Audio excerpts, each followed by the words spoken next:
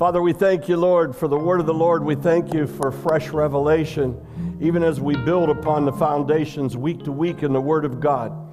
Help us, Lord, to dig and find these secrets and mysteries inside of us and activate them, Father, that we might be able to become more for you and even more for us, Lord. Thank you for all you've done and all you're going to do. Holy Spirit, lead us, guide us, spirit to spirit. And Father, we ask you now to remove all barriers. And Father, to let us wipe the slate clean from any religious spirits that we might be carrying along with us. And to give us that freedom and that liberty in Christ to receive and to know that we know deep in our soul and in our spirit. In Jesus' name, amen. Welcome to the Touch Heaven House today. And it's good to see you. And it's good to be seen, isn't it? And not viewed this morning. So we appreciate that. And for those of you who have joined us online, welcome. Wherever you're at, thank you. Thank you for your continuous support, not only financially, but your continuous support with this house, wherever you are and however you are.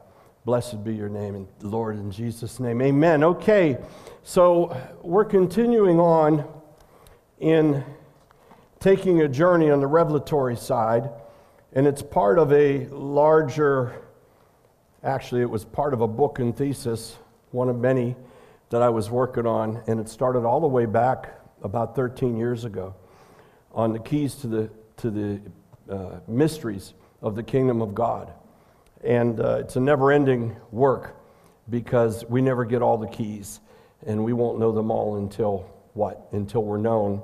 But just recapping on some of the stuff we spoke about, we talked about that the Lord began to reveal himself in creation. And he told us that we can see the invisible things of God by the things that are already manifest, that are created. And in so doing, it gives us a richer relationship with creation, with all that it is, because in all of that we see him. And he even goes so far as to say that nobody is without excuse to say they don't know there's God because of his creation. His creation is so awesome and so amazing, and nobody can duplicate it. Nobody can fully understand it and never will. That's how mysterious he is, but not because he just wants to remain mysterious. It's because he's God.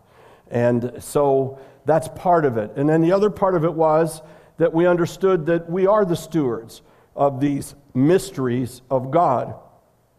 And we dealt with the fact that we need to have the Spirit of God in order to comprehend and apprehend the things of God, that the mind of man cannot grasp them nor understand them, and the spirit of man that is not regenerated in the Spirit of God cannot receive them. And so if you are in Christ, then you are able to not only discern, but receive. And that is up to us with him. Nobody just gets a download. Nobody just says, I believe in Jesus, and then they're fully arrived. It's a progress, and that's part of our relationship with him. And he finds joy in that. The Lord finds joy in us pressing in and wanting to know more, to be more, and to have that relationship with him. So that being established, I want to build upon that now, this morning, and I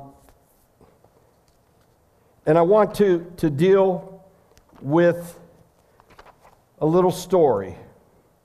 Let's go to John chapter 6, verse 1.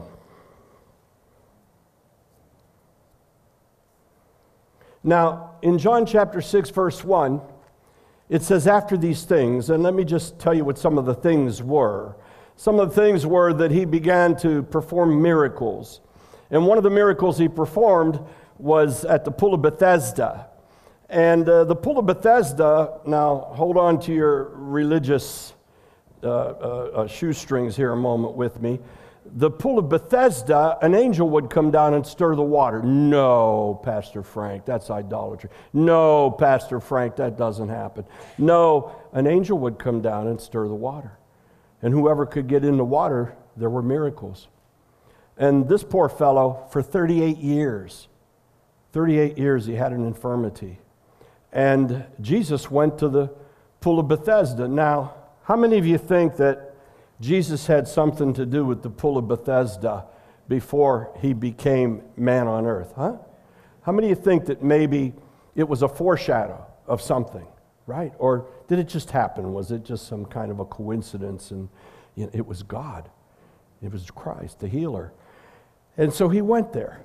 The healer went to the healing waters. And he found this poor soul. And I believe he didn't go there to see what he had made because he already knew it. He went there to find this poor soul. He went there to find this fellow of 38 years, and they called them porches. And they had multiple porches around the pool of Bethesda. It was platforms. And they would come, and somehow they would get to the porch by the water in hopes that they could get into the water while the angel was steering it. It says the angel was stirring it. And to get healed. This fellow had no way to get in. So Jesus asked him.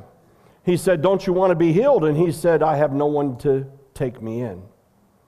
And in that moment, then Jesus healed him. And he said, "Get up and walk." And if we look at this, this was a moment of faith to faith. This was a moment where this fellow was going there. I'm not sure what he really believed in, but Jesus knew his heart. But he had been going there as long as he could probably go. We knew he was sick for 38 years. We don't know how long he was at the pool. Maybe that was the first time he went. Maybe he just had an encounter with Jesus Christ because all of his prayers had stored up and then the Lord arrived on the scene. But he never had to touch the water because he touched the one who could heal. And Jesus told him to get up and walk. Well, what do you think that happened, with all of the religious people that saw that and heard that? They just immediately became faithful and let go of all their religion, and they loved Jesus. No, they wanted to kill him. And they held on to the religion instead of holding on to the truth. And the religion said that that was the Sabbath. Oh my, he healed on the Sabbath. Now, if you've ever been in an Orthodox home or a temple or Israel, and it's the Sabbath, you're not supposed to do things that work. You're not supposed to light a fire. You're not supposed to move things around. You're supposed to just simply try to find other ways. And so it's sort of humorous in a way, but it's not humorous because I sort of went through that for a while. It's not easy, right? Because we're used to instant gratification in the things that we want. When it really becomes an issue is when you're in a high-rise in Jerusalem and you're staying on the 23rd floor and you got to take an elevator up on Shabbat, on the Sabbath. You're not allowed to push the buttons. So if you get in an elevator that's going all the way up and someone else doesn't come and push the button, you're going to be in there for a while. Or you could make a decision and walk all the way up or walk all the way down. Who wants to do that? So what do you think they do? Huh? What do you think they do? At sundown on Friday night, they program it so that it stops at every floor, right? Some of you nodding your head. So you get in that one and you want to get to the floor 23. By the time you get there, you age 2 years. And you see people coming and going, and then you get up to 23, and then you're trying to think, I got to go back down. Or somebody else gets in the elevator and asks you to push the buttons for them. You do the work for me because I want to be religious, so you sin. It's like, what? So this was that mentality. This was the mindset of the Pharisaic Jews that witnessed this miracle at Bethesda. And instead of celebrating the miracle with this poor fellow, isn't it interesting? Let's dial back a moment. I thought about this. Isn't it interesting that the angel stirred the water on the Sabbath? Huh? That didn't bother them. They weren't going to tangle with an angel. They couldn't stop the water. And it didn't seem like they had an issue with anybody else that might have got in the water and got healed. I'm sure this wasn't the first time because it had a reputation. They had an issue with Jesus, a man telling this fellow to get up and walk. And that was part of their case against him. He healed on the Sabbath. So now we come to this, and it says, after these things that he healed on the Sabbath, they wanted to kill him. They were criticizing him. And the poor fellow that got up, they asked him what happened. And he said, all I know is now I can walk. This man healed me. He said, be healed, and I'm healed, and I've been sick 38 years. I don't really care what you have to say. I can walk right now. They didn't like that testimony either. They probably wanted him to say that he got in the pool and that he served culture and served something that had somehow found its way into the hypocrisy and was acceptable. Do we find ourselves getting led that way today in the body of Christ? Do we find ourselves serving culture more than the fresh reality of Jesus Christ and what's going on? You see, we knew, because the Lord told us, we didn't understand it, but we knew that we were about to cross a big threshold. Some months back, he said it right here, and he said it was a threshold that was going to be known by the whole world in the kingdom of God. We had no clue what that full threshold was. But I can tell you, after October 7th, Israel will never be the same. And the vile, putrid hatred of Jews erupted all over the earth, and it's not going to calm down. It's being fueled with a fire that will someday justify a complete invasion of Israel, more killing of Jews. But that same spirit wants to devour the body of Christ too. And if we read, the book of Revelation, I caution you all the time, don't try to put eschatological steps on the book of Revelation. This threshold that we crossed, it might be one of those vials that poured out, and it may not be, but it didn't say that was going to happen, did it? But it happened. And it opened our eyes up. We received a picture, Laura Lee did, from some friends, a ministry in Israel, and it showed a couple of soldiers on the shore in Gaza, tired, worn out. Remember now, they've been amassed for over a month. That's a long time. And they've been in the heat of the battle now for a couple weeks. Real battle. Kind of battle that hasn't really been fought before with that kind of thing. And they had the Israeli flag. And they took it and they planted it on the sea. Now, we may not understand prophetically what all that is, but just to give you a little bit of an insight, Gaza is where the northern kingdom of Israel was. Gaza was conquered and occupied by David as he was expanding the kingdom of Israel. And it became the northern kingdom, and there's various and certain promises, which I'm not going to get into today, to the northern kingdom, to that kingdom by God. To the house of Judah first, and then the others. So we can get caught up in trying to figure out the politics of it all, but what's the revelation of it all? The revelation of it all is that the kingdom of God is violent, and the violent take it by force.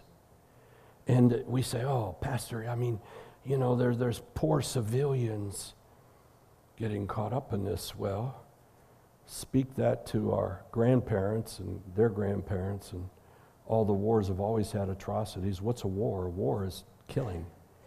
A war isn't good. There's no such thing as a good war unless you're on the side of winning. And then we celebrate it. We just celebrated Veterans Day. And so we're not rejoicing and celebrating and saying this is a wonderful thing that God's doing. But you see, my faith, and I pray yours is that there's nothing out of control with God. If we don't see God in it, then we don't have an understanding of relationship with God. Nothing surprises him, and without him, nothing's allowed to happen. But you see, his word will always come true, and covenants are important. And God made a covenant, and he made that covenant when he called Abraham out, and then he was able to keep that covenant alive with Abraham, Isaac, and Jacob, and then he passed it on to the heirs. And part of that covenant is the land. God made a land covenant, a land title with the Hebrews, the Jewish people, for that little patch of land. It's not a big patch. It's not a big patch. But it's like this, go and tell the residents of Rhode Island that you want to give their land to the Palestine. See what they'll say. Tell them, move out, get out of here, don't ever come back. It's about the same size. Well, then it becomes personal, doesn't it? So in this instance, I'm opening our eyes and helping us to open our eyes to see what's going on. And it may look like it was just nothing but a moment with those few soldiers, but the Lord saw from heaven, and he saw that flag replanted there. And already the politics is trying to say, what's going to happen if and when Israel is finished, roots out Hamas, and what's going to happen with control of that land? They're already trying to figure out how to make it different again.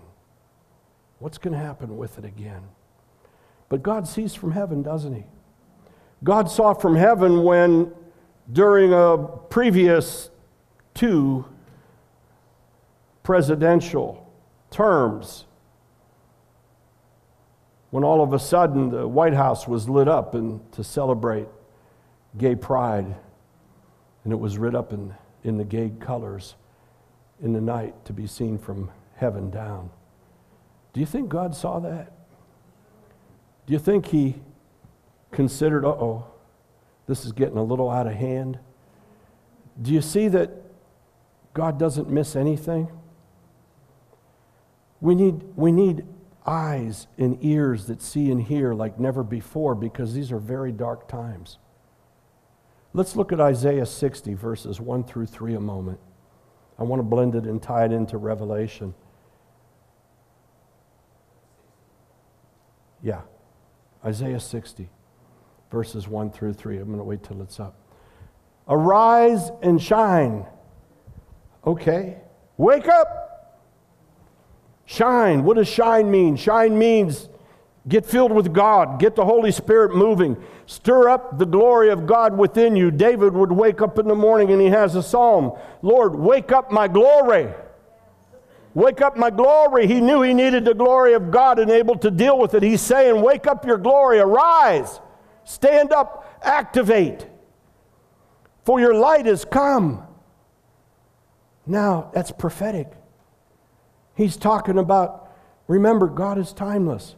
So to him, past, present, future isn't what he's always trying to talk to us about.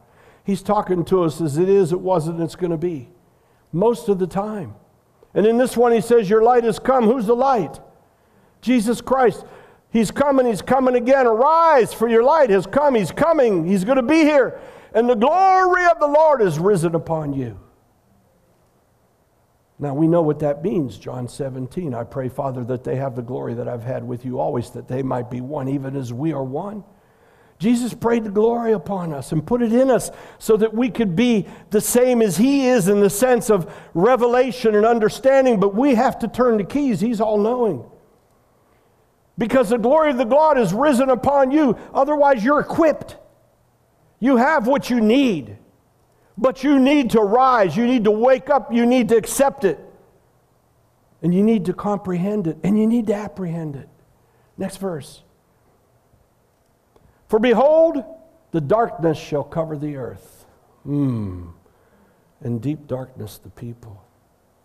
Now, prophetically, there's been through many different episodes in the earth that have wondered and thought, is this the one? Is this the thing? Is this the time? Is this it? And, so many times people have named somebody else. How about Gorbachev, because he had that purple thing on his head? He's the Antichrist. He's the false prophet. He's the one. He ended up being the guy that knocked the wall down. Boy, were we wrong, if you happen to believe that eschatology. And it goes on with every war. World War I, that's the one. That's the one, gross darkness over all the earth. Not really. over a lot of the earth, but not over all the earth. And deep darkness, the people. And if our eyes are open and we're discerning the times like we're supposed to, and we have revelation, we begin to see that this darkness that has creeped over the earth is getting darker and darker. And you see, remember the old adage, like a mushroom grow in the dark? That's sin. Sin is a spiritual mushroom that grows in the dark. And it's not the edible kind. It's the kind that kills. It's the thief that comes to steal and rob and to murder. And this sin has been growing in the dark for a long time. And for some God-forsaken reason, which I think we could begin to analyze, this country, this miracle founded under God, the Judeo-Christian principles, this country, that's why. And that's why God was able to not only preserve this country, but make it the greatest country there's ever been in the earth. Militaristically, economically, politically, socially, all of the things, inventions. And somehow, the roots of humanity, without God, got strongholds in every fiber of the society and the culture and in the church in this country. And so tolerance, compromise on the throne of democracy became more important than obedience and faith on the throne of God. And that means that if you have a good case, anything goes. Marriage out the window. Children and parents out the window. Isn't it? The one good thing I'm applauding is that some of the idle schools in this country are getting exposed. That's a good thing.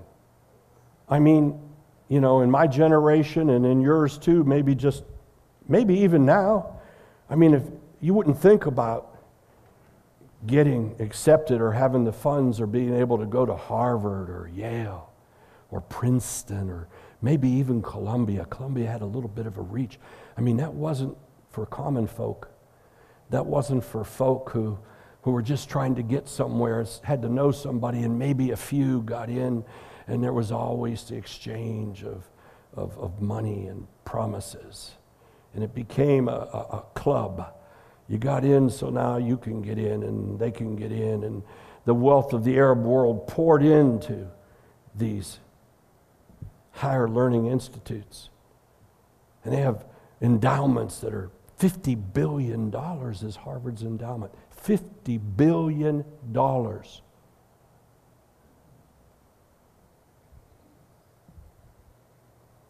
And the very interesting thing is that most of these schools were founded as seminaries. They lost their way. Now they're anti-seminary. Isn't that interesting? And so we see that darkness is covering the earth, and we could go on and begin to analyze it and apply it all over the place. To the four corners of the earth, there's issues and problems. But here's the bad one: in deep darkness, the people. He's talking about the antithesis of the light of God, the darkness of sin and evil and being lost. Hearts are dark. Evil. You see, what we need to understand, God takes covenants very seriously. And so we have the new covenant, which He gave in His blood. But then we have other covenants that have been made to spill blood. And that covenant brings death. There's a law in Romans, and it says, this is the law unto life and to death. Sin and death, and eternal life and light. There's a law. It's the law of the kingdom of God. And so when we understand the mysteries of the kingdom of God, we understand that when that law gets transgressed, it's not up to us to determine what the morality of that is. It's up to us to get on our knees in the fear of the Lord and say, oh my God. You see, the judgment of God is real. But we're not hearing that enough in the body of Christ. We've been like malleable little pieces of clay molded into this mushy-wushy Christianity that tells us that, you know, anything that looks bad in the earth, hey, not a Christian. If let's not say embrace it, let's just say recognize it. But you see, for years since my eyes got enlightened and the Lord called me to it, and especially after my wife and I in 1984 went to Israel and we got totally immersed into the law of God and into the understanding of these covenants, and that they're handed down from the Abrahamic covenant. And from that Abrahamic covenant comes blessings, but we don't preach this, and curses. Blesses and curses. See, we like the blessing part, but we don't want to confess the cursing part. Well, the cursing part is personal and it's corporate. And it has to do with nations and people. Just like this, the darkness has covered the earth. That's nations. That's not what's happening a mile down under the sea. That's always dark. It's not what's happening a mile above the earth. It's talking about nations. And then he goes on further and he says, but it's the deep darkness of the people that is what we're supposed to begin to see. And you see, when somebody makes a covenant to break God's covenant, and to say that the covenant of God, that this land is God's land. I used to love that song, this land is my land, this land. I played it, right? I forgot all the words, but I played it. I get the notes, the words. Thank God for Leanne. I just say a few words. She knows I don't know what I'm talking about, and she grabs it and runs. But I got the feeling, and I hear the chorus, right? A covenant was made. And this covenant was made not just in politics in the last 60 years. This covenant's been made for centuries to destroy the Jews and take the land. And many have tried and been part of it. Christians, crusaders, went to destroy the Jews and take the land. And that was emblazoned into the Jews of that part. People coming with swords and might, with crosses on them to do God's work in the name of Christ. Yeah, that's a reality. And then it got perverted and changed a little bit more, and then it became this perverted cross called a swastika, once again to kill the Jews. And now we have some constitutions that say from the land to the sea, eradicate them. And we have stupid, ignorant people in our highest educational systems. From the land to the sea. And they don't even know what they're saying. We're against killing people, but from the land to the sea. I don't know that means kill all the Jews, but from the land to the sea. Not to take a piece of land, to take all the land and kill all the Jews. Do you think that those that have made this covenant and hate the Jews so bad and hate the God of Israel so bad, and they hate the God of Israel, you understand that? Do you understand that? It's not the same God. The God of the Quran is not the same God as the God of Israel. And Abraham's promises are not the same as Abraham's promises. Some have written books. He's the Abraham of three faiths, and he is Judea, Christ, Christians, and Muslims. Father Abraham. But the blessings and the curses, they have dividing walls. And those who curse God are cursed. And those who curse God's people are cursed. And you know what? When God curses, God curses. And when God delivers, God delivers. Now, I don't know what the end result of that is in this instance, but I know what the ultimate end result is. The ultimate end of result is it's going to fuel even more hatred and more desire to kill the Jews and to take the land. And the politics is going to dictate it, whether it's gas, oil, whatever it is. And then the Lord's going to have to deliver his people because they're not going to be able to deliver themselves this time.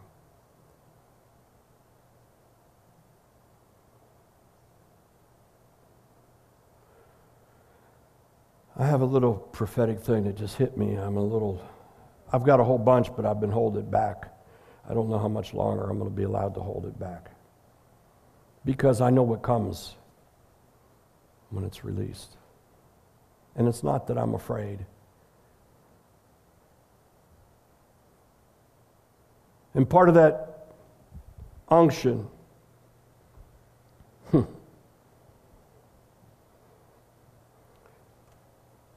those who curse her shall be cursed. But God can do a cursing and a blessing within the same group of people. He can separate those to curse and separate those to bless in the same move of God.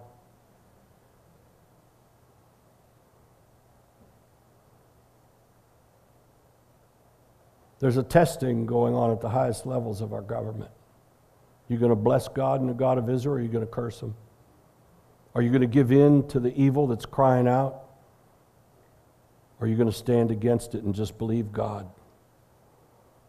And it's wavering. Wavering because of polls. Because of the greed of power. Has nothing to do with where's God in it, it's where's the polls in it. And I don't want to let go of this, and we don't want to let go of this. Doesn't matter what the truth is, it matters that we control it.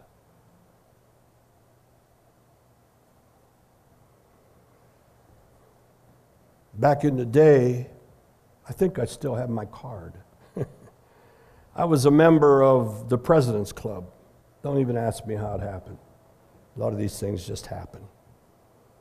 And that card gave me access to a lot of stuff. I got into Kuwait as the first citizen right after the war. They were still running around sniping, and I went in and because of that card. And at that time, we were doing a radio talk program and prayer program with miracles called Praises on the Salem radio network, and it became one of the most popular programs on the network. People would come to the station in Canton and wait outside for me to come out to pray for them for miracles. Truck drivers driving in Buffalo. I'll never forget the guy drove his rig off of his route to come and wait for a miracle for his baby boy who couldn't walk and had paralyzed legs.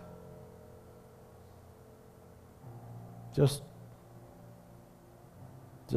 Gideon in the middle of nowhere believing God. And God was faithful. We scraped together our pennies to be on that. We didn't have any money. I signed a contract knowing I couldn't pay for it. I said, what's the worst they could do with me? I don't have anything anyway, take it. And the Lord made it every week. Somehow we always paid our bill. Till they threw me off. Do you know why they threw me off? I was preaching too much about the Holy Spirit. Oh, we love your program. Everybody loves your program. I said, well, who do you think is healing people? Why do you think they love the program? Because they follow the miracles. You want to read the Bible? And I remember being on there.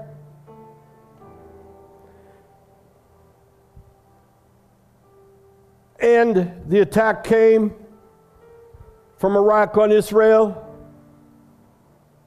And we would receive these briefings, President's Club. And the briefings would say that if Israel would just cooperate with the United States and not pull the Arab nations and everybody else into this war, we'll protect them. Came from President Senior Bush, his first term. And God was fulfilling His word. And it was His eternal word, and He said He would send fishers and hunters throughout the earth. And I became one of those and went into the former Soviet Union and was arrested for it, to bring some Jews out and some comfort to Christians, because I took it real.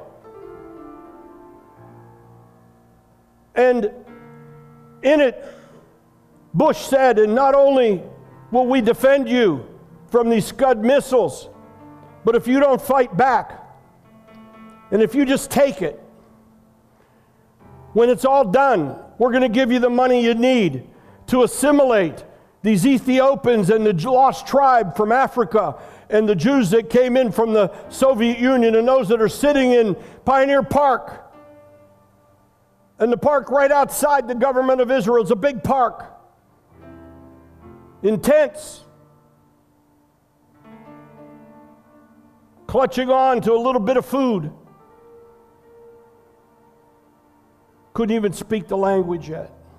He said, we're going to give you money to help to assimilate them and build some homes for them and let them become part of it if you only cooperate.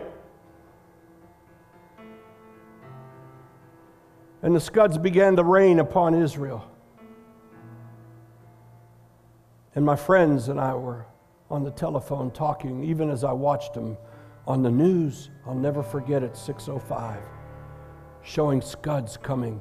One landing in Tel Aviv. I was on the phone with Ehud Ergil.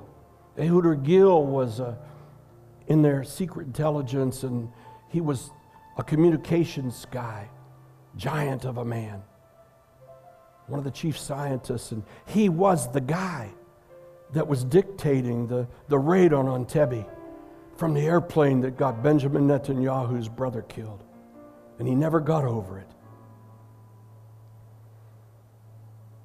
An Orthodox Jew who had a Bible study with me outside his house.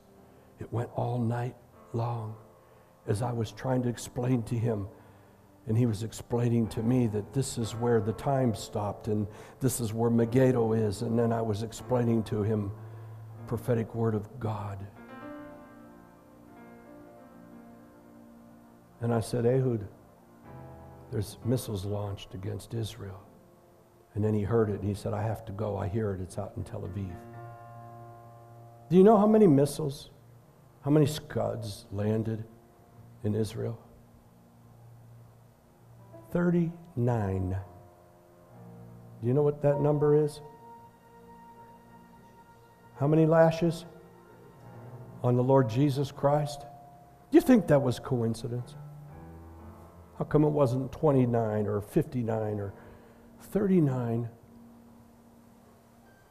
And I know now because he told me afterwards that they said they would abide by it, but if one canister of gas got released on Israel, they were going to nuke Baghdad, nuke it. They had the capability. That was the red line, no gas. The Jews will never again tolerate gas. Do you blame them? Do you blame them? 39. We knew of an old lady, she died of fear in her room. A little baby suffocated because they had the gas plastic over the crib, and the gas, the plastic fell down, and they found the baby suffocated in the morning. People died. They didn't fight back, just like Jesus. I'm not saying they're Jesus, but don't miss the moment. 39 lashes, didn't fight back. You know, I'm gonna go bomb your house. You just tolerate it. And afterwards, you know, I'm gonna get you a new car. So the war's over. Israel played nice. And then all of a sudden, President Bush, George Bush Sr., He says, well, you know, I'm going to prove this money to you, but I want you to divide the land and give that land to the Palestinians. His popularity rating then was the highest of almost any president. It was in the high 90s. It was 9 months before the election for his next term. And I prophesied on Salem Radio. I said, the Lord is so angry that the curses will come upon him and he will not be elected. And it was like, what? I said, he's not going to get there. And all of a sudden, they said, oh, they talk like this, like the Godfather. Named Clinton from Arkansas. Oh, what a big state. Up, he beats him. Not because he was so much brighter in the eyes of the Lord. I'm not so sure about any of that. He was a Baptist who understood the Lord of God. Or is, I should say. But he brought curses upon himself and tried to bring them upon this country. So God honors covenants. And God judges by his covenants. So when we understand the covenant of God, it's a mystery to the world, but it's not a mystery to us. We understand that there's a God of Israel. And we understand that as believers, according to Romans and the Pauline revelation, that the Gentile body, and I don't even like that name because that means heathen, so let's just say non-believers, non-Jews, grafted into that church, grafted into that body, grafted into that tree, not because of a covenant, but because of the mercy of God. Not because there was something deserving, but because of the mercy of God and the love of God that none should perish. He gave his Son. And we understand that by that there's a time when once again, that same mercy and grace, the fountain of David spoken of in Zechariah, will open up for uncleanliness, not by power, not by might, but by his Spirit. A washing, just like Gentiles didn't receive it because of great faith or because of something that was done. It was because God gave enough faith to be ready to accept him. And he's doing the same thing now. The same thing now. And that fountain of David's opened up even though there's great darkness all over the earth. Because the Lord will arise over you. Now don't be arrogant. It's not just those who love Jesus, it's God's covenant people, both Jew and Greek and male and female and believer and Jew. And whomsoever shall call upon the Lord. That's his covenant. God is a covenant keeper. We like to say we are. We don't do such a good job of it many times. But thank God he's on the other side of that covenant. Thank God he made that covenant even without Abraham. He put Abraham to sleep where he belonged. And he did the sacrifice himself and made the covenant. And that's what he's doing for us today, and that's what he's doing for the world. And Jesus is getting ready to return, and I believe if it was only up to him, he'd come yesterday. But he said only the Father knows. Only the Father knows. He's a God of justice and judgment. He's a covenant keeper. And that covenant has blessings and cursings. That hatred that comes forth from what we understand in that little patch and beyond, it has assimilated all the way up to Iran and all the way down to the Houthis. And all over the place, wherever that hatred, that bloodline has propagated, that hatred goes all the way back to the Edomites and the Adamites. It goes all the way back to that hatred from Ishmael to Isaac. It goes all the way forward, generation to generation. We say often the Hatfield and McCoys, there was even a reality program. They didn't know why they hated each other. Well, this isn't that obscure. This is because of the difference of the God of Israel.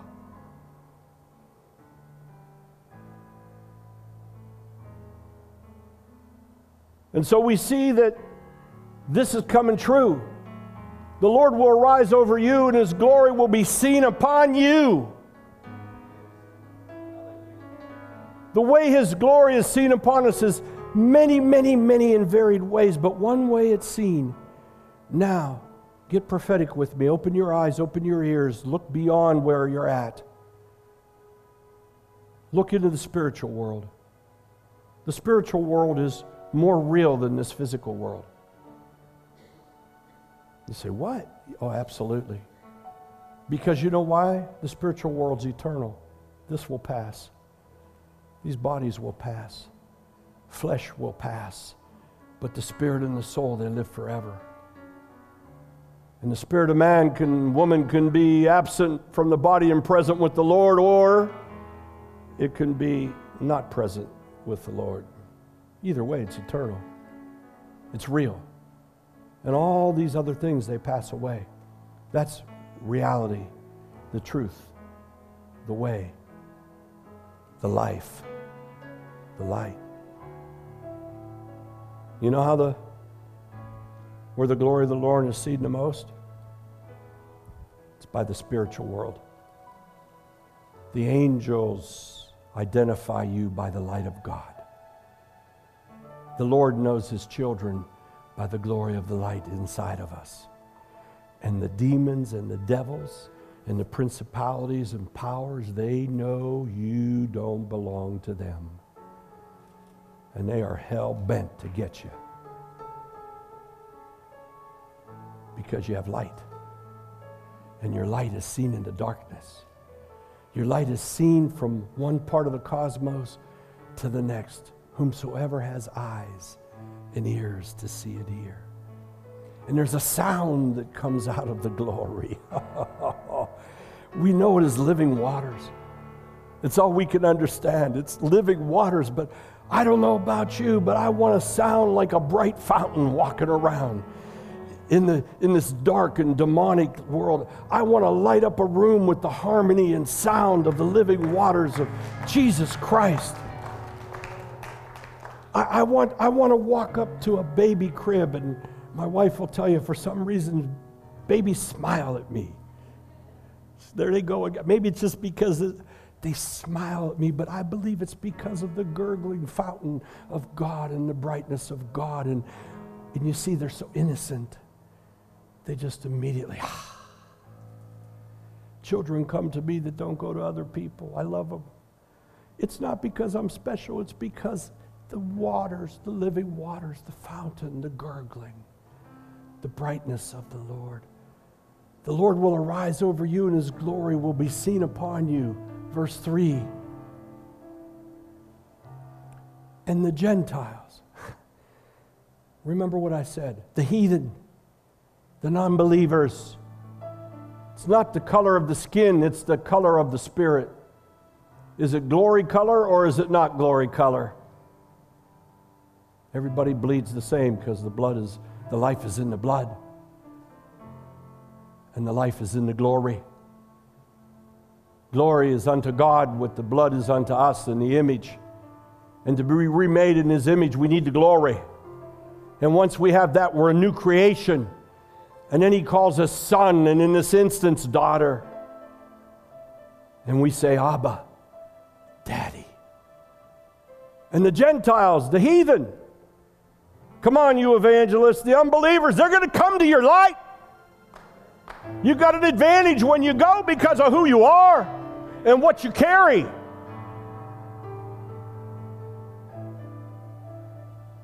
And kings to the brightness of your rising. See, one is corporate, the other one is nations. God put them all together. We need to have revelation to understand it. We need to understand God is speaking to nations, to kings, to believers, sons and daughters.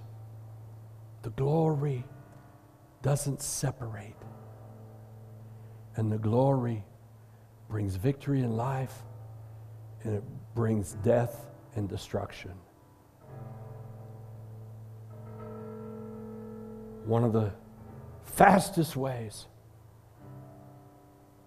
to bring judgment upon someone or some people is to touch God's glory.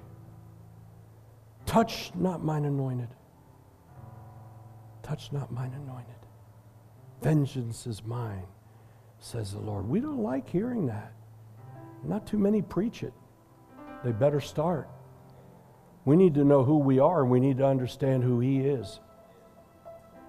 He's a God of judgment. He's a God of justice. He's a God of everlasting life and love and mercy. He's a God of grace and faith, but He's a God of truth. It's beyond, it befuddles our minds because we don't know how to balance all of that. And there's only one way we know, and that's by saying, Lord, I submit. You're God. You're the potter, I'm the clay. But there's fundamental laws and rules that He's given us. We can agree or not agree. We can like the politics, not the politics. We can try to do all kinds of things. But there's laws He has given us. And when we cross those laws, we cross God. That's why obedience is better than sacrifice. So the brightness of our rising. So let me get to where I was trying to get to, and I'll finish with it. I didn't even do a half a page. It's all your fault. By the way, this isn't the shirt, honey, that I left the house in. She said, thank me. I liked the shirt I had on, but I saw this shirt hanging in my office, and so I was trying to get to it. And in there is an old tattered flight jacket from my father that's leather. And it was, must have been, I don't know, it was from the Air Force, and it still has his instructions if he was a POA written in Chinese because he flew the Chinese Burma theater, and it's all broken up. I got to get somebody to restore, do something with it. I mean, it's the original with the Terry and the Pirates on it and all that stuff. And whenever you touch it, red dye comes off, and I was trying to get to this, and I was squeezing through, and the bottom of my whole shirt is full of red dye. The shirt my wife didn't like. I'm wearing that shirt. You stop it. You women are all staying together. She's over there saying, see. So this sort of reminds me like my cousin Vinny. Huh? Judge, I'm wearing this ridiculous thing for you. Honey, I'm wearing this ridiculous thing for you. And then I got to have Headley tell me while I got it on. What are you, on vacation while I'm walking out of my office?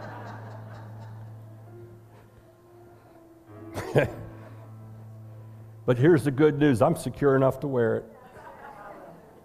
I almost was going to wear the one with the dye all over it. Good luck getting that out. John 6:1, real quick. I gave you the prelude to it. The man healed. After these things, Jesus went over to the Sea of Galilee, which is in the Sea of Tiberias. Then a great multitude followed him because they saw his signs, which he performed on those who were diseased. Jesus does miracles to be able to attract people. But it doesn't change people, it attracts people. Let's go on next. And Jesus went up on the mountain, and there he sat with his disciples.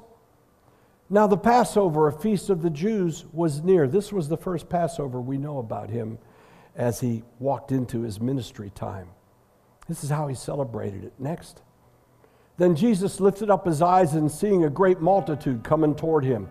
He's at the top of the mountain. He's looking down, and there's a mass of people coming up the mountain.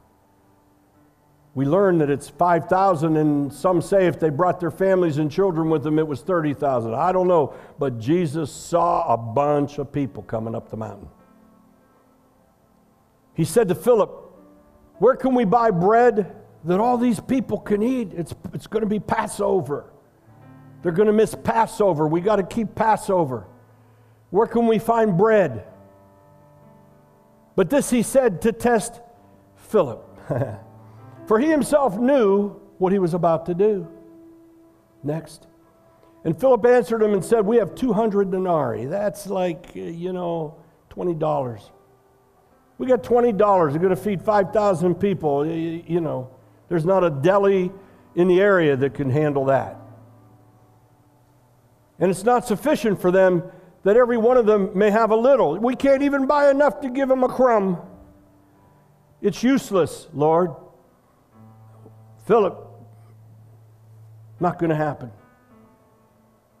One of his disciples, Andrew, Simon, Peter's brother, said to him, there's a lad here. English, a lad, right? No such thing. There's a little child here who has 5 barley loaves and 2 small fish. But what are they among so many? Out of everybody there, this one little boy stood out. He's a smart little boy. He brought his lunch. Or he was going to make some money. Like the newspaper boy. You want a fish? You want some bread? Huh? Then Jesus said, make the people sit down. Ooh, sit down. Stop moving around. And I thought about that for a moment. And they sat on much grass. We've been up in those hills and sat on grass and sat on rocks. They sat on the grass. There was much grass. And somebody began to figure out how to number them. Maybe they did a little 100 sampling and multiplied it, and here's what they came up with. And they sat down and came up with a number of 5,000 men. So what did Jesus do? He said he took the loaves, and when he had given thanks, given thanks. Thanks precedes the miracle. Come on. Thanks precedes the miracle. Worship precedes the miracle. These 5,000 people didn't even yet know how to worship him, but they followed him. But what did he have them do? Sit down. And the fact that they listened was worship. The fact that they didn't, let me tell you something. You get 3 Jews in a room and get them to agree. That's amazing. 5,000, miracle in itself. They sat down. And when he given thanks, he distributed them to the disciples. Now, wait a minute. He took 5 barley loaves, 2 fish, held them up, gave thanks, and gave them to the disciples. I don't know if he broke them up and gave each one a piece. I don't know what he did. Our fish. I don't know how he did that. But he gave them to them, to him.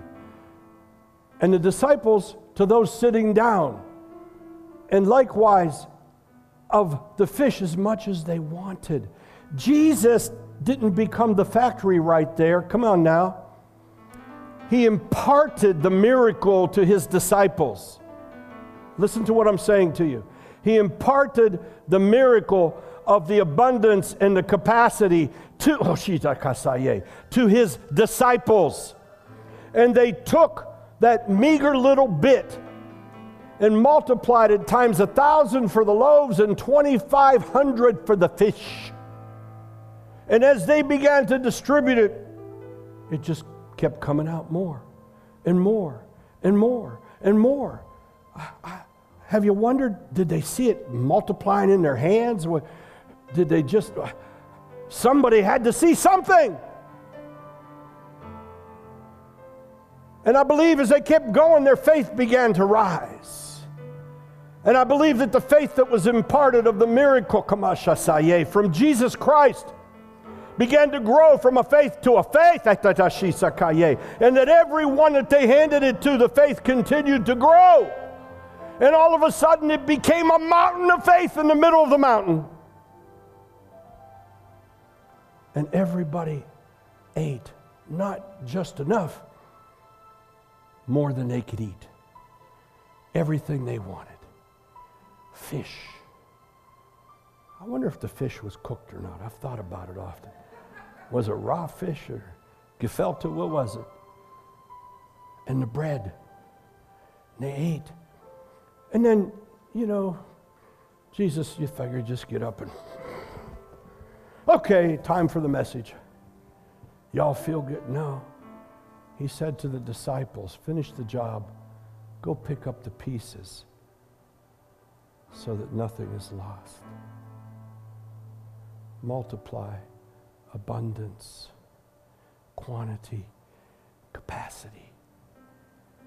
I've come to give life, says Jesus, and life more abundantly. Go pick up the pieces. Get the pieces. Same thing he's saying to you and me. I'll impart you the miracle faith and power. But until you use it and distribute it, it has no capacity. You need to activate it. You need to activate it. You need to just believe with blind faith. Okay, Lord, it's not me, it's you, but I'm going to hand it, you're going to hand it, you're going to hand it. And when there's a move of miracle faith and power, it accelerates.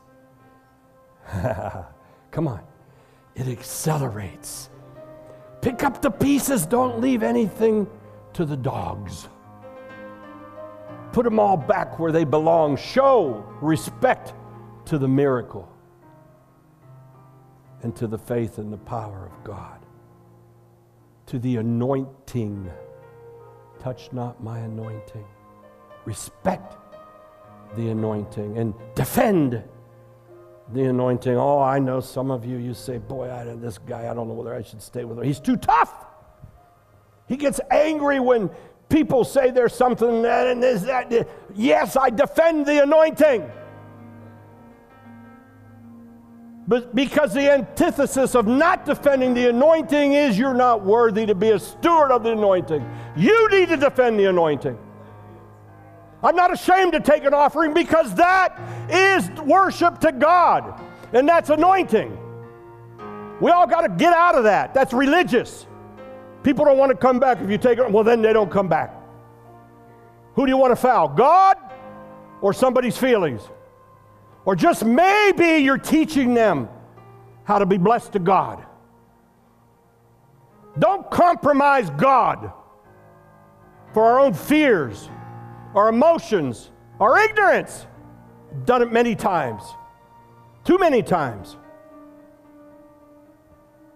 Protect the anointing of God. Pick up the pieces.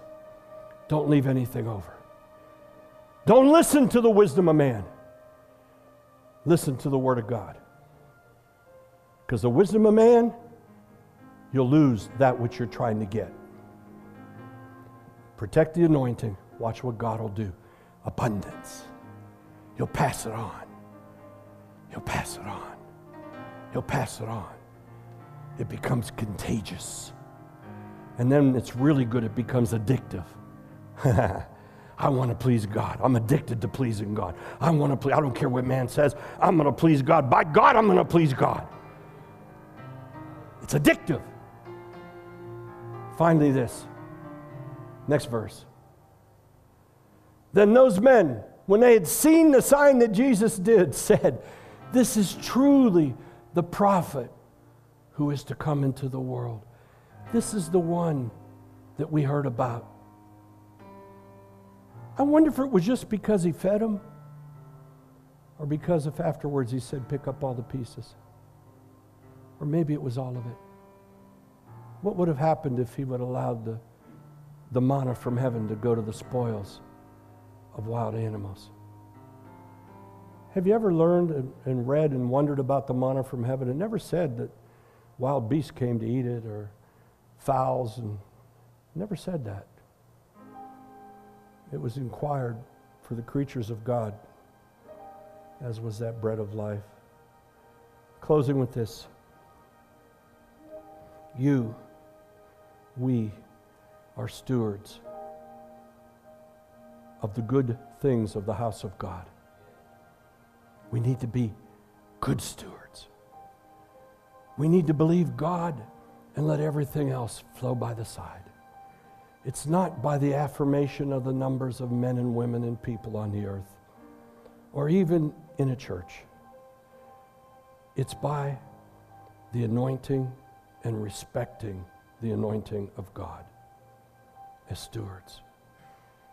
And of that, he says, as good stewards, you will be the ones who minister the mysteries of the kingdom of God. But first, we must be found obedient in the things of God that he puts in our hands. Don't expect to move on to the next step until you're obedient in what he's put in front of your hands. We can get stuck. We can get stuck and keep going around the desert. Our shoes won't wear out. Your salvation won't wear out. But you're not going to enter into the next promise.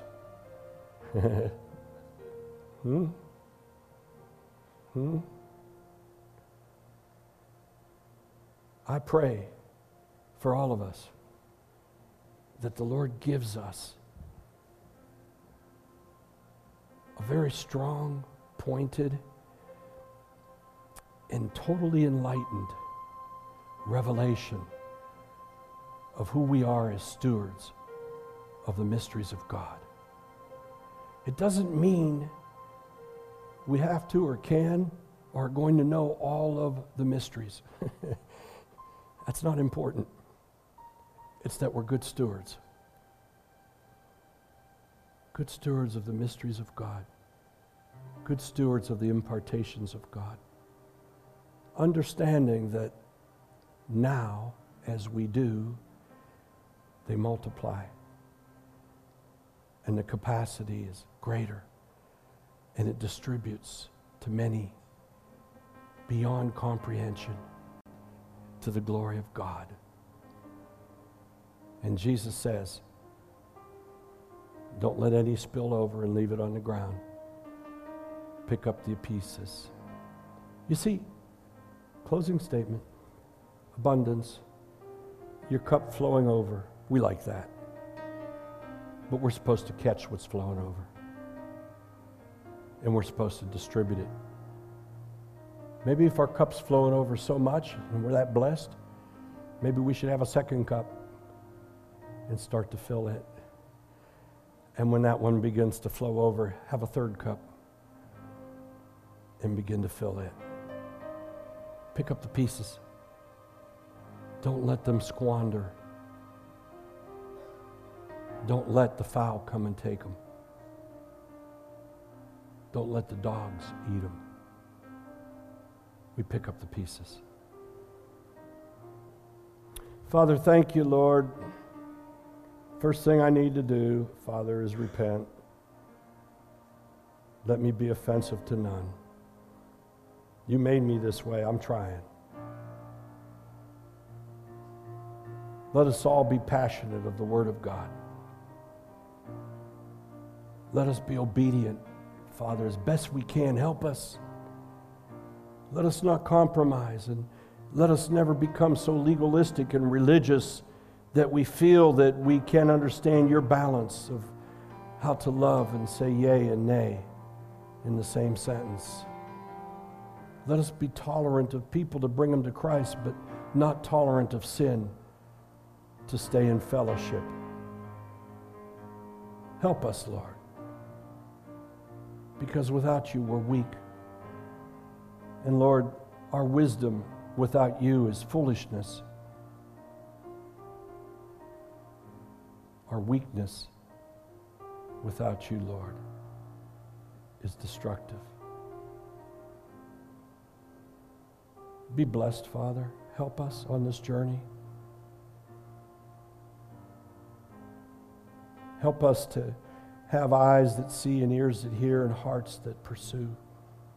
And Lord, my prayer that I'm lifting up to you as often as you give me a little crack in my days and the evenings of my nights, and that is for the miracles that the people in this beloved church and that are tuned in are believing you for. Father, please, oh God, stir up that pool.